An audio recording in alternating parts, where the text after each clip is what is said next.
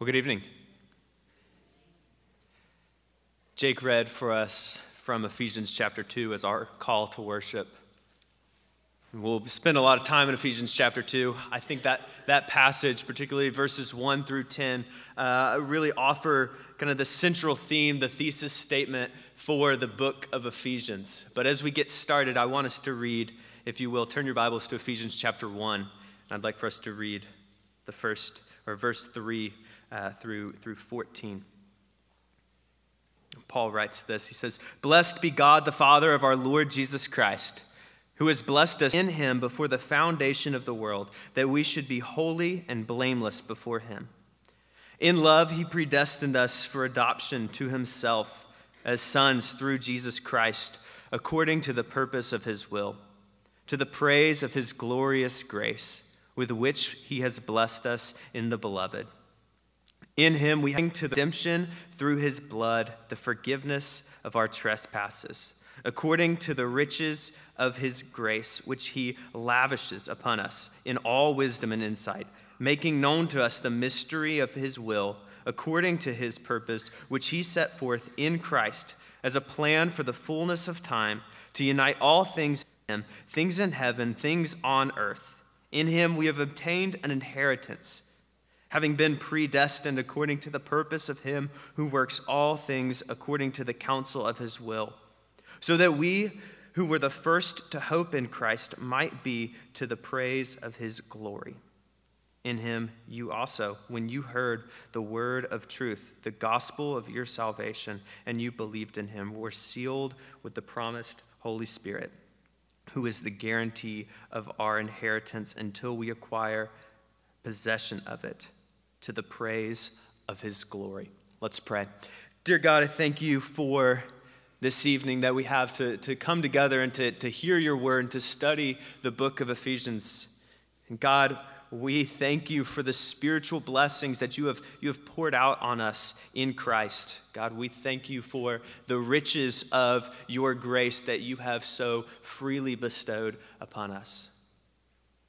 God, we thank you for the power of your word. We pray that your word would be central to this church, God, and that everything we do would be to the praise of your glory.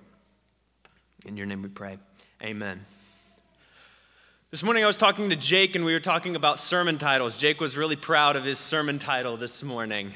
And I kind of made a comment like, I don't usually think about sermon titles when I'm preaching. And part of that's because the sermon title, as you see in the bulletin, is The Good News of Ephesians.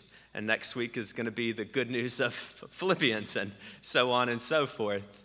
But I did think of a title, my last bit of preparation and going through my notes one time. And so the title, or I guess the subtitle of this sermon is By God's Grace, for God's Glory.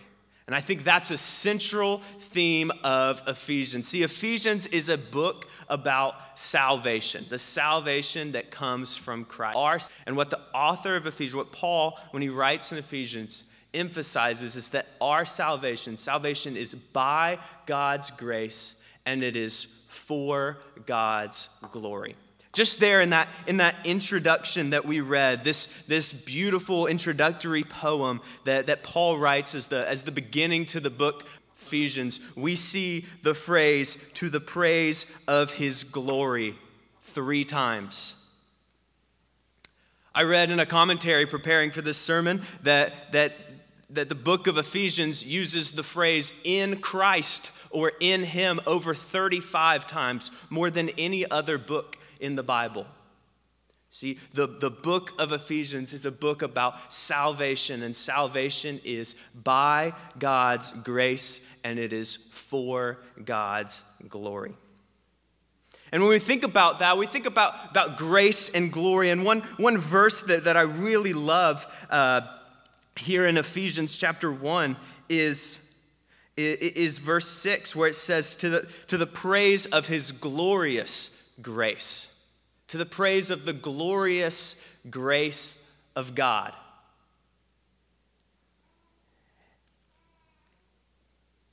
When we read when we read about God's grace, when we see the work of God's grace, it should point us to the glory of God. The Puritan author Thomas Brooks writes this of grace and glory. It's a fairly well-known, fairly common quote that you may have heard before, but I'm going to read it here. It says, "Grace and glory differ very little. The one is the seed, and the other is the flower. Grace is glory militant, and glory is grace triumphant." So what begins as grace in our lives should turn to glory for God. The whole purpose of the book of Ephesians is that we have been saved for a purpose. And we see that as we look through the overview of Ephesians, and we're going to have to go quickly through a book that we could go very slowly through. We could sit here and just in those verses, those 11 verses that I read, we could probably have 10 different sermons on. Not to mention when you get into Ephesians chapter 2 and chapter 3, chapter 4, you could really spend a year diving into the depths of Ephesians. So we're going to have to look at a 30,000-foot view, talking about the overview of Ephesians, the themes that Paul is writing to the church at Ephesus. And when Paul structures this letter, there's really two main sections. There's really two main sections in the structure of the book of Ephesians. The first 3 chapters of Ephesians are theological, right? The first 3 chapters deal with theology. And not just any theology, but particularly the theology of salvation. Chapters 1, chapters 2, chapters 3 tell about the salvation experience that happens when you are saved. We have been taken from death and brought to life. And we get this rich theology. Redemptive, just the individual salvation, but God's cosmic and redemptive plan for all of creation is seen on display in Ephesians chapter 1, chapter 2, and chapter 3. Those first 3 chapters are theological. And then we get into the second section of Ephesians, and that's chapters 4, 5, and 6, and those are the practical chapters of Ephesians. And so there's a division there of theology and application. Theology and application. And as Paul is writing, this is how he's thinking. He is talking about the theology of being saved, the theology of God's grace, the grace that takes us from death to life. And then he applies it. Right? If, then, or therefore, right? The chapters 4 through 6 are really, really identified by that word therefore, right? Because of this theological thing that has happened, because of the theology of our salvation, because of that we have been saved and our right understanding of salvation and what happens in the work of salvation, the mystery of Christ that is revealed to us. Because of that, then we should live according to God's plan. We should live according to how God orders the world. We should live according to how God commands us to. And so we see theology and we see application. And I think a lesson here in understanding Paul's structure, a lesson here that we can take from understanding how Paul arranges his argument is that a right understanding of who God is and a right understanding of what God has done should give way to right Christian living. Right? A right understanding of who God is and a right understanding of what God has done should give way to right Christian living. And when I say that, I'm intentionally using that word understanding, right? I'm not using the word knowledge, because sometimes knowledge is not always understanding. Oftentimes, knowledge is not understanding. I think an example of this, an example of knowledge without understanding is I like to think that I have at least a decent memory, right? So there are some things from high school or from back when I was in school that I can remember. Like I can remember, I don't know why I can remember, but I can remember, y equals mx plus b is how to find the slope of a line, right? I can remember some random math equations, and I know those things, but I don't understand them. I know that I could plug in these numbers and get this, I know that, right, from 10th grade math. I know the Pythagorean theorem, a squared plus b squared equals c squared. I know that, but you know what I don't know? I don't understand it. I don't know why. And so I have a knowledge, but I don't have an understanding. And sometimes with theology, we have a knowledge, but we don't have an understanding. And a right, not just knowledge, but a right understanding of who God is and what God has done in the work of salvation should lead us to right Christian living. And so I have 3 points tonight. That I think we see in the book of Ephesians. Point number 1, we have been reconciled to God. Point number 2, we have been made a new creation. And point number 3, we have been united to one another in Christ.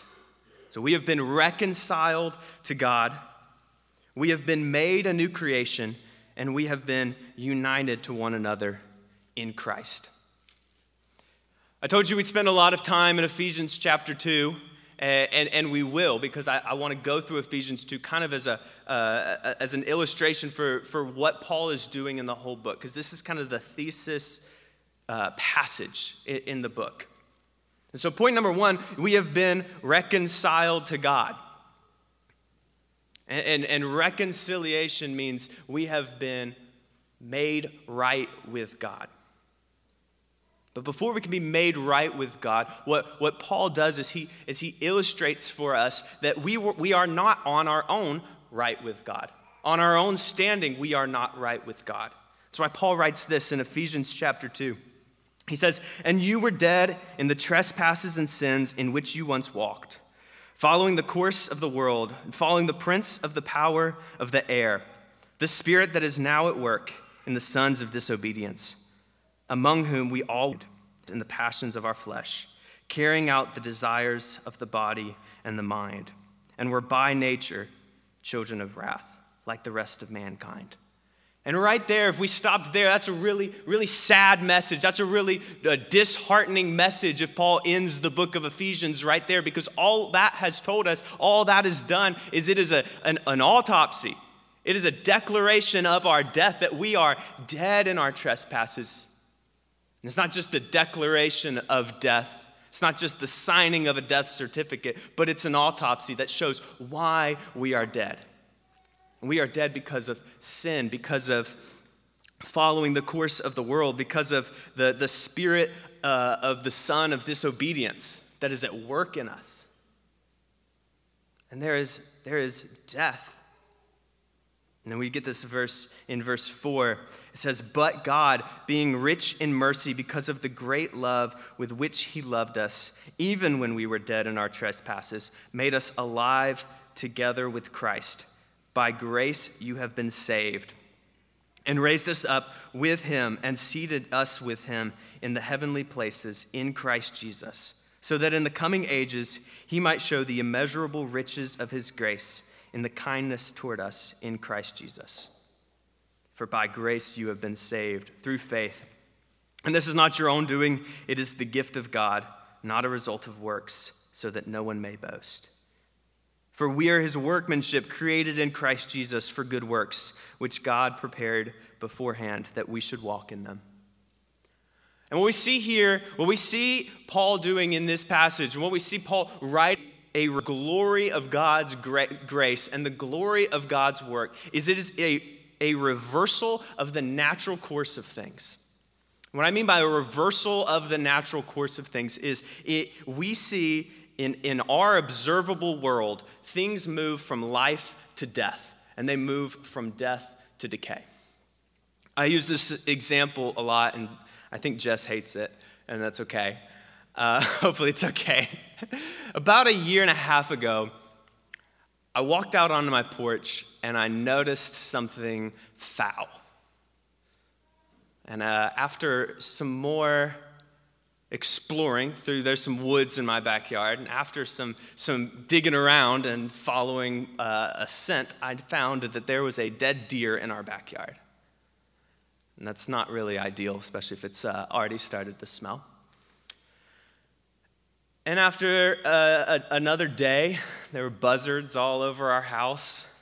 After another 2 days, there were even more buzzards. And then after about 4 days, there was nothing. It was gone. No smell, no buzzards, no signs of a deer. And you know what never once went through my mind? You know what I never once thought? What Jess never thought happened to that deer? We never once considered that, maybe the deer just hopped back up and got better and ran off. Right? Why? Because we know that nothing in our observable world goes from death to life. Things go from life to death, and then from death to decay. That's what we observe. That's what we see. That's what we know. But what Paul is writing here, that the miraculous work of Christ in salvation is a reversal of that natural order of things that we see. The miracle of the work of salvation is taking something that is dead and making it alive. That we have been reconciled to God. And that reconciliation starts with us being dead in our transgression and ends with us being united with Christ through the work of his grace and through the work of salvation. We are reconciled by God to God. We are reconciled to Christ by Christ. Christ has made us alive. We have the riches of God's grace have been poured out upon us. We have been reconciled to God. The good work of Ephesians, man, that's the easiest sermon title you could be given. I've had to preach some hard ones through the Old Testament where you have to really search, man, what is the good news of Amos? Man, but what is the good news of Ephesians? That is about as easy as it gets. The good news of Ephesians is that we were once dead in our transgressions, in our trespasses and sins, but God is rich in mercy, and he has reconciled us to himself by his power and for his glory. The good news of Ephesians is that we have reconciliation with God. And that reconciliation with God, that grace that God has, by which God has saved us, is at work in us. Which leads to my second point, that we have been made a new creation. See, note this in verse 8. In verse 8 through 10 of chapter 2. It says, "For by grace you have been saved through faith, and this is not your own doing, it is the gift of God. Not a result of works, so that no one may boast. For we are his workmanship, created in Christ Jesus for good works, which God prepared beforehand that we should walk in them." See, we have been saved not by our works, but we have been saved for good works. God has made us alive, and being made alive means that we are a new creation. And that new creation has a purpose. See, God saved you for a purpose. And that purpose is the good works that Christ has set out beforehand. Those good works are for his glory. So you see that word used, the word there, workmanship. We are his workmanship. Some other versions use the word handiwork. Other versions even use the word masterpiece. Now, it comes from a Greek word that's only used one other time in the Bible. Right? The word here that's used in Ephesians chapter 2 for workmanship or handiwork or masterpiece is only used one other time in the Bible, and it's in Romans chapter 1 when it's talking about all of the heavens and all of the creation is God's workmanship that tells that the truth of God is written in his creation, written in his workmanship. And that's that same word that Paul uses in Romans to illustrate how all of creation testifies to the glory of God. That's Romans chapter 1. Now in Ephesians chapter 2, we see the new creation of God, the new creation of God. That we are made a new creation, and that new creation, in the same way that the heavens and the earth and the stars and the expanse of the universe testifies to the goodness and the glory of God, the new creation that we have been made new in salvation, that we have been made new in Christ, testifies to the goodness and the glory of God. See, we aren't saved by our works, but we are a new creation. And because we are a new creation, that changes the way that we live. Salvation is a fundamental and total transformation of our heart. It's a transformation of our identity. It's a transformation of who we are. I am no longer the dead man. I'm no longer the old me has died. The man who walked in the trespasses and sins and followed the course of this world and was filled with the spirit of disobedience. That man is dead and a new creation has been made. And so that means I should live differently as a response to the gospel, as a response to the work of salvation that has been done in me. I have been given new life. Ephesians chapter 4 writes about the new life that we have been given.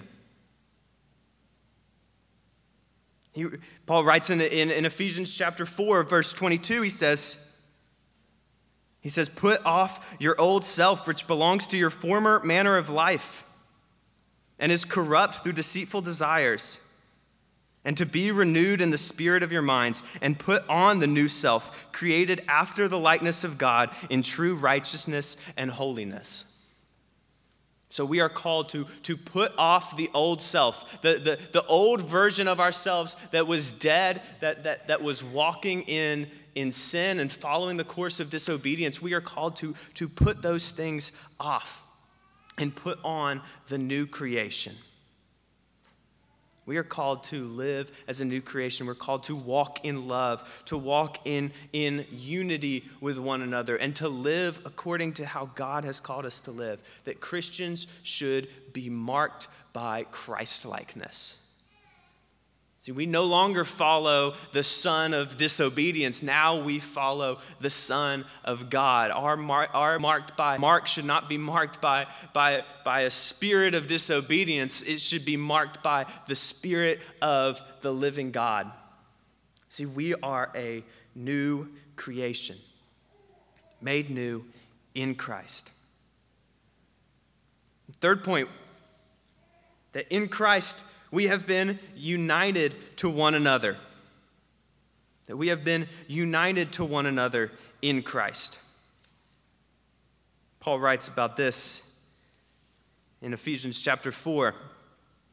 If you look here at verse 11 through 16. It says, and he gave the apostles, the prophets, the evangelists, the shepherds, and teachers to equip the saints for the work of ministry, for building up the body of Christ, until we all attain to the unity of faith and of the knowledge of the Son of God, to mature manhood, to the measure of the stature of the fullness of Christ, so that we may no longer be children tossed to and fro by the waves and carried out by every wind of doctrine, by human cunning, by craftiness and deceitful schemes. Rather, speaking the truth in love, we are to grow up in every way into him who is the head, into Christ, from whom the whole body, joined and held together by every joint with which it is equipped, when each part is working properly, makes the body grow so that it builds itself up together in love. Now, of that last sentence, of those last two verses, the great preacher and theologian Martin Lloyd-Jones says this might be the most confusing sentence in the whole Bible. When you try to track Paul's line of thinking here. But what he's saying is that the body of Christ grows up together, grows in unity together, and builds itself up in love. Right? And the head of the body that is the church, the head of the body is Christ. And we all are united in Christ. as one body. The book of Ephesians emphasizes that we have been united with one another. That a response to the gospel, a response to the work of salvation, and also to the redemptive work that the redemptive work that God has laid out in the future, that God has promised to redeem and restore all things. The church plays a part of that. The church acts as a body in that we are united with one another. That part of Christ-like living, part of Christian living, united with living in a way that follows after Christ is being united with one another in love. Christians need to be marked by love. Christians need to be marked by unity. And why is unity important in Christian living? And I think this passage is so clear on this. The reason that we have unity is to build one another up so that we are made spiritually mature. This process of sanctification, right? We have been saved. That salvation, justification, those things, our justification happens in an instant. In an instant, you are made right with God, justified in Him. But that sanctification process is a process that happens over time as we are made mature, as we grow in our spiritual knowledge and understanding, as we grow in love. And God gives us the church. God gives us His people, His body. He is the head, and we are the body, and the body is to build itself up in love. That we might be made spiritually mature, that we might not be deceived by the deceitful schemes that Paul writes about in verse 14. That we're not tossed to and fro by every waves. That's a mark of the spiritually immature, right? The spiritually immature are the ones who are deceived by every scheme. The spiritually immature are the ones who are tossed to and fro by every wave.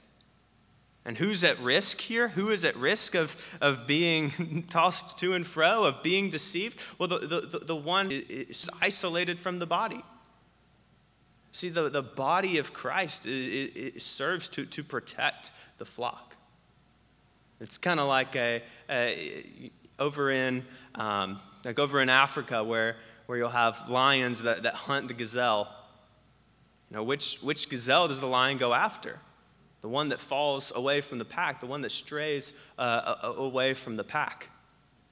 And so God gives us the body of Christ and unites us together with one another in Christ for the purpose of our spiritual maturity, that we are protected, that we build one another up. And all of this is marked by the love of Christ.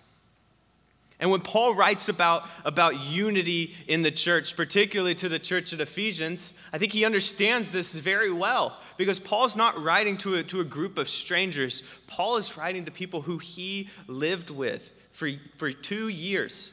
Paul ministered in Ephesus. Paul knew the church at Ephesus well. In fact, you'll read in Acts, in one of Paul's final missionary journeys, he insists on traveling out of his way so that he can be reunited with the elders at the church at Ephesus because of the love that he has for them.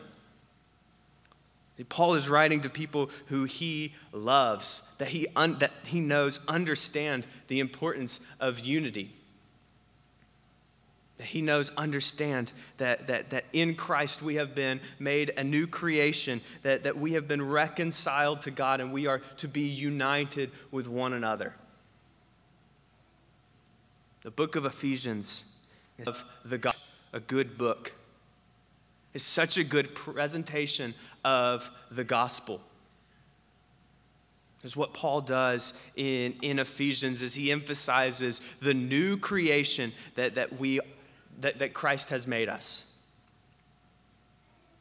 I think Ephesians chapter 2 is really such a central theme to the book of Ephesians, because you see all of that illustrated just in those first 10 verses. You see the reconciliation to God. You see us being reconciled, us being made right with God here in the first 4 verses of Ephesians 2. You see us being made a new creation, and that new creation living out a purpose, and living out the purpose that Christ has set out beforehand. And then we see the unity with one another, the unity with the body of believers. So as we listen to this, as we hear this, the call, the response to the book of Ephesians is, if you have not been reconciled to God, if you have not been made a new creation, you have not received salvation, then turn to Christ. It is not your good works that will save you. Nothing that you can do will save you. You may be sitting there not even realizing that you need a Savior. You're not even realizing that, well, I'm not that bad. My good works save me, but I think my good works kind of balance out with my bad works.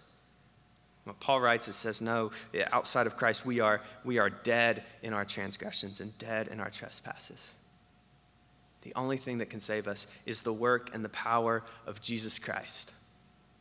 The response to the book of Ephesians for those who are outside of the work of Christ, those who are not in Christ, is to turn to Christ. And urging to turn to Christ, who is rich in mercy. And he so freely pours that mercy out on all who run to him and all who turn to him. And then the call of the book of Ephesians, the response of the book of Ephesians for the believer is to, one, be encouraged and boldened by the gospel. Right? When I read this, I'm reminded this is who I once was. When I read, but you were dead in trespasses and sins, that was me. I'm encouraged that I am not that man anymore. And I'm not that man anymore because of the work of Christ. And so the response of the believer is, one, to be encouraged and to be emboldened by the gospel, and then turn to right Christian living. Just as Paul illustrates in the book, in having the first 3 chapters being all about salvation, the final 4 chapters, or the final 3 chapters being instructional. That being made a new creation means that we are to live as a new creation. We have been made alive. Do not return to death, but live for Christ. Let's pray. Dear God, we thank you for this day. God, we thank you for our time here together. God, we thank you for your word. God, we thank you that you have made us alive. God, we thank you for the immeasurable riches of your grace. And God, that you pour out your grace so freely upon us. God, we pray that we would be a church that is united in love, that we would live as a new creation. Pray these things in your name. Amen.